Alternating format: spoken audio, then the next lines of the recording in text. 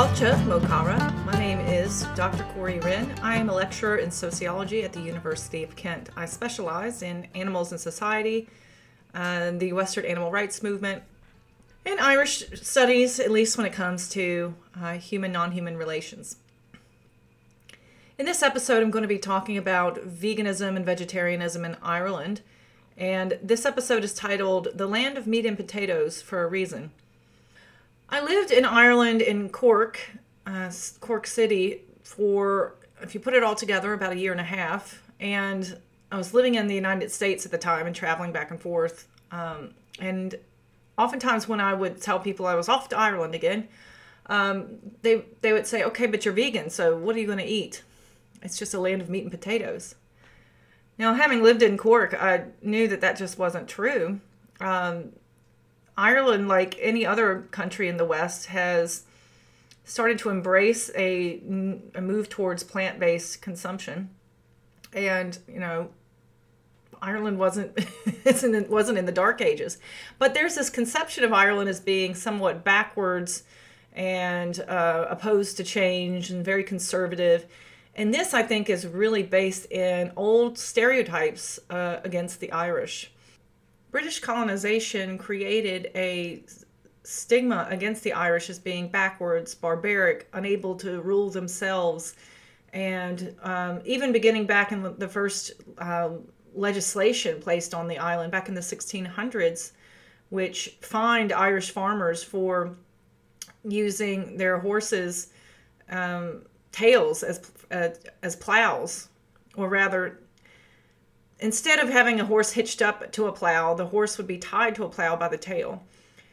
And there's also stories that Irish people would let their cows eat to the point of explosion. And then with the horse situation, there's no reason to believe that Ireland was the only place that was doing that. But there is some speculation that perhaps Irish people were tying their plows to horses' tails because the soil there is so rocky. And if the horse is pulling the plow along and it hits a rock, they would be more sensitive to it and stop. But these kind of farming practices, just from the very beginning of British colonization, were used as evidence that Irish people and their food production was somehow backwards.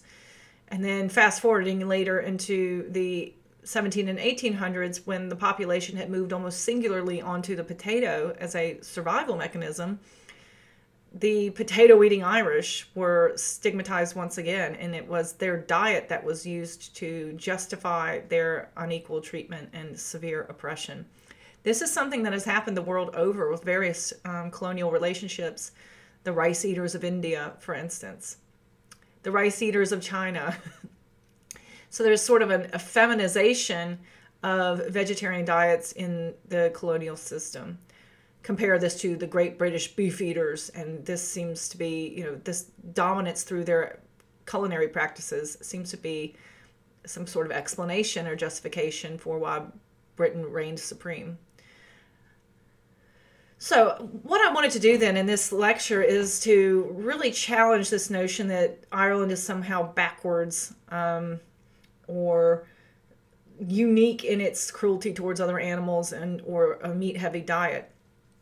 Certainly today, Ireland's diet is quite comparable to other Western countries as far as meat and dairy consumption. But it's also comparable to other Western countries as far as its vegan population. In fact, Bord Bia, the food board, is, in I think late 2018, has actually produced literature where it's drawing attention to the increased interest in veganism in Ireland and has been starting to advise farmers on how they might get in on that trend. Unfortunately, the Bord Bia has also projected through its new Food-Wise plan of 2025 that meat and dairy production will expand considerably. But Bord Bia also knows that because of climate change pressures, and Ireland is in fact an outlier when it comes to greenhouse gas emissions in the EU because of its meat and dairy production. So the Bord Bia knows that also plant-based production is really going to be the future.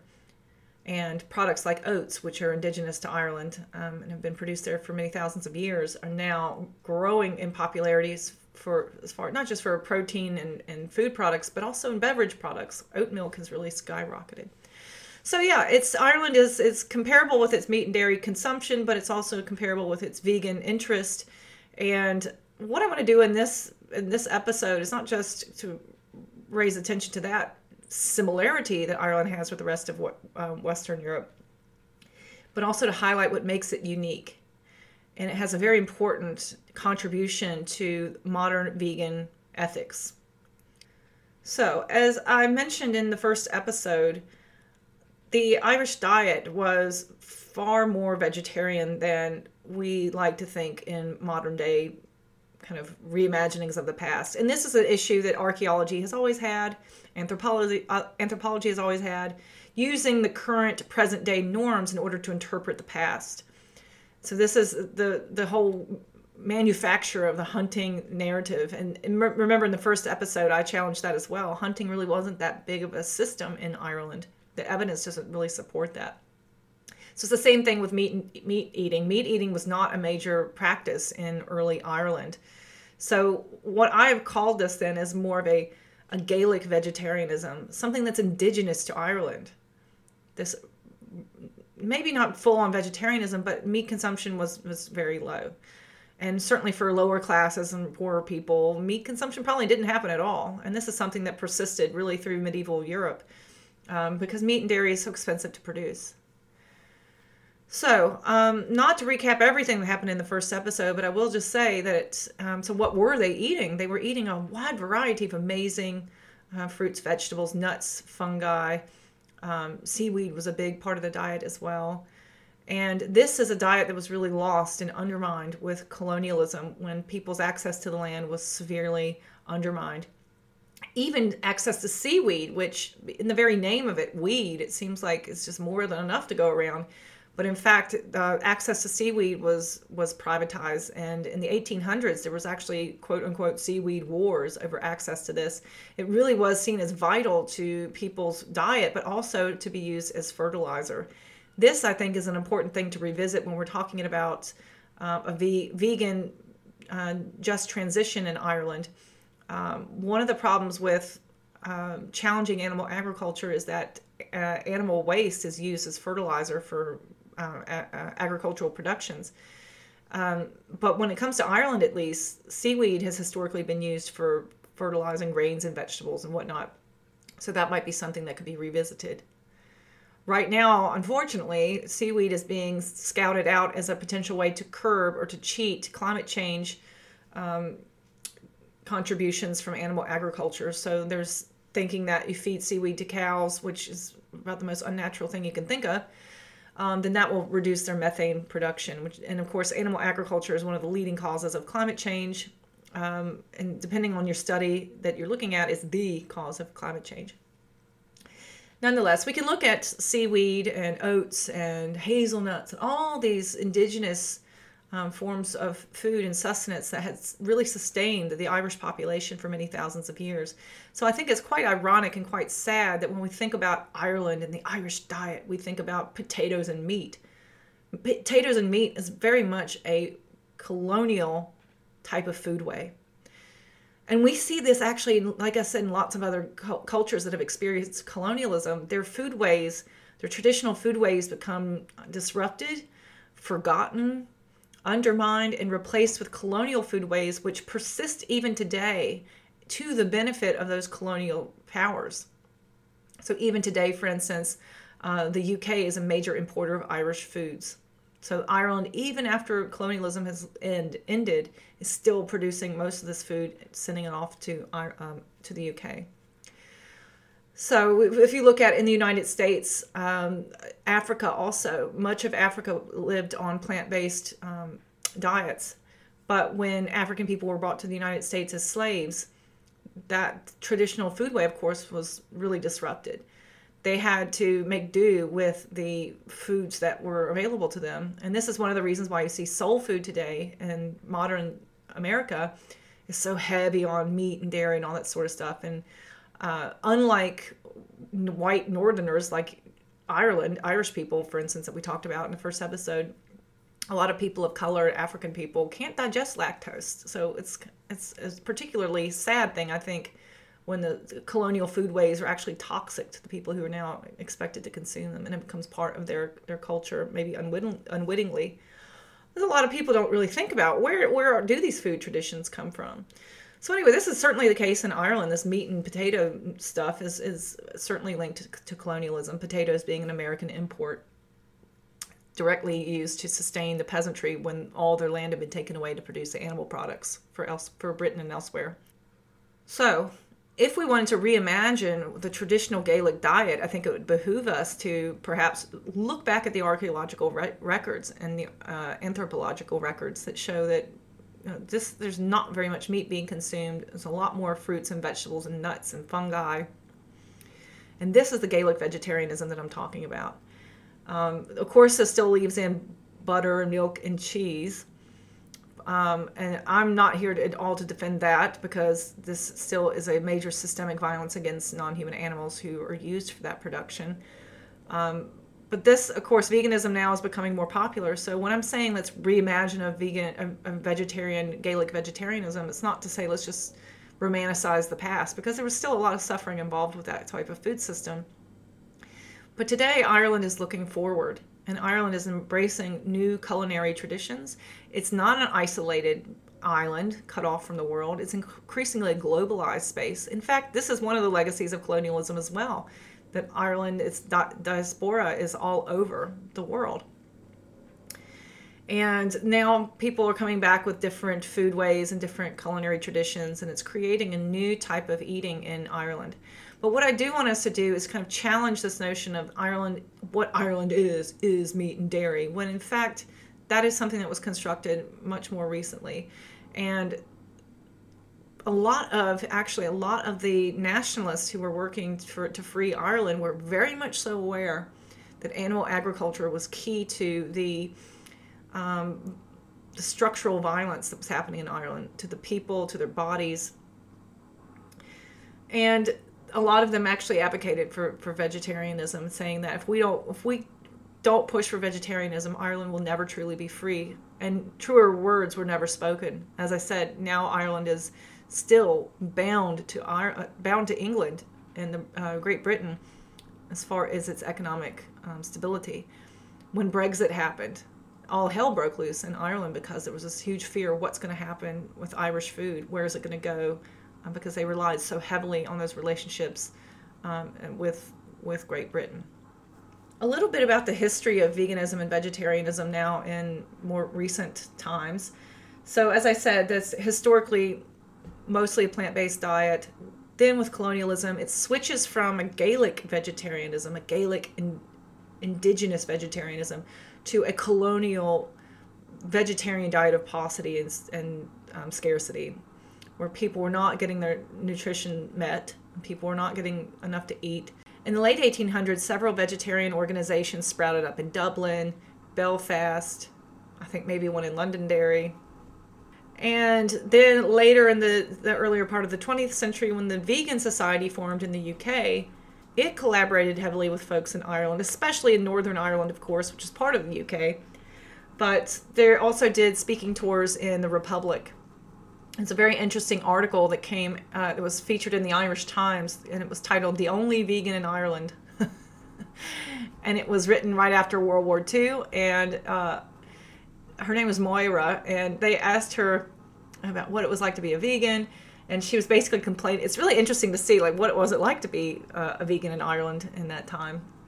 And she was basically complaining that they didn't have nearly as many vegan alternatives in Ireland as they did in the UK. She's talking about nut butters and things like that. My, how things have changed. If you go to any grocery store in Ireland now, you'll find soy milk, almond milk, oat milk, veggie burgers of all different make, all kinds of alternatives. So indeed, the first vegetarian restaurant, actually a lot of vegetarian restaurants at that time were very much so hotspots for nationalist agitation. The College in Dublin was a vegetarian restaurant that ran for some time. It shows up in James Joyce's Ulysses.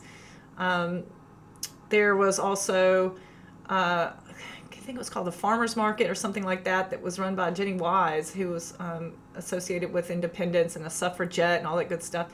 And in fact, her restaurant, her vegetarian restaurant, was the place supposedly where the 1916 proclamation was signed. So vegetarians very much so all up in that nationalist movement. And after that, the vegetarian first wave of the vegetarian and animal rights movement kind of waned with the coming of the Great War, and then the Second War. Attention went elsewhere, and especially in Ireland when it was dealing with its own independence. So it wasn't really until the 1970s that you see another vegetarian restaurant pop up, and that was called Good Karma, I think, and it was in Dublin, of course. And then in the 1980s, Cornucopia showed up in Dublin, and it's still there today. I think it's like the longest running vegetarian restaurant. Also in Belfast in the 80s, during the Troubles, the height of the Troubles, a restaurant called the War Zone sprouted up. And I think it's safe to say that's the longest running vegan restaurant in Ireland. So by the time we get to the late 20th century, veganism and vegetarianism has become much more accessible in Ireland, just like elsewhere in the world. And there are lots of amazing animal rights organizations that are working there. Vegan organizations like Go Vegan World. It's run by Sandra Higgins.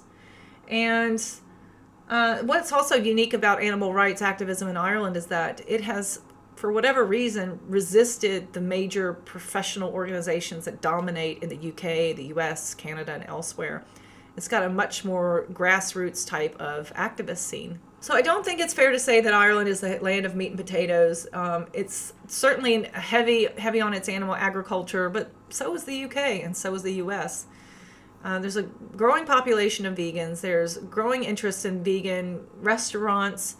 I was mentioning Cork earlier, but Cork is not in any way the kind of major global international city that Dublin is, but Cork even has a vegan restaurant last I went, on the River Lee. And in Dublin, interesting enough, in 2019 was named the most vegan-friendly city by TripAdvisor. Dublin, Ireland. So there you go. Building off of the last episode, we might also remember that Ireland has traditionally been a Catholic culture.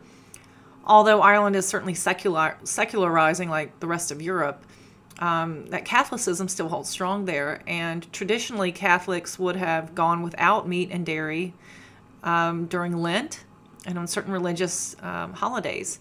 So this is something that is this vegetarianism is not just something that is historic to ancient Irish people, but it was also quite reinforced by early Christianity and the heavy Catholicism that would come under colonialism. And if you think about it, really that sort of vegetarianism, ritualistic vegetarianism, was important for making sure there was enough food to go around. There was also fasting involved with it. So indeed, vegetarianism is something that is really linked to Ireland, past and present. And looking forward, this is going to be a new reimagined Irish Gaelic veganism. So there are cooks, there's chefs, there's authors, there's activists who are all throughout Irish society who are working to make the island a better place for non-human animals, to resist a lot of the colonial dietary acts of violence against the Irish Constitution. Because of all this meat and dairy intake, of course, it comes with all sorts of health problems. Thinking about how we might transition farmers into a more just type of production. Farming community in Ireland, which has traditionally really been the backbone of Irish society and really revered in Irish culture, they've been suffering quite a lot under globalization, the industrialization of farming practices, EU policies which reward larger farming institutions and really undermine local family farming operations. More on farming in the next episode. Slán.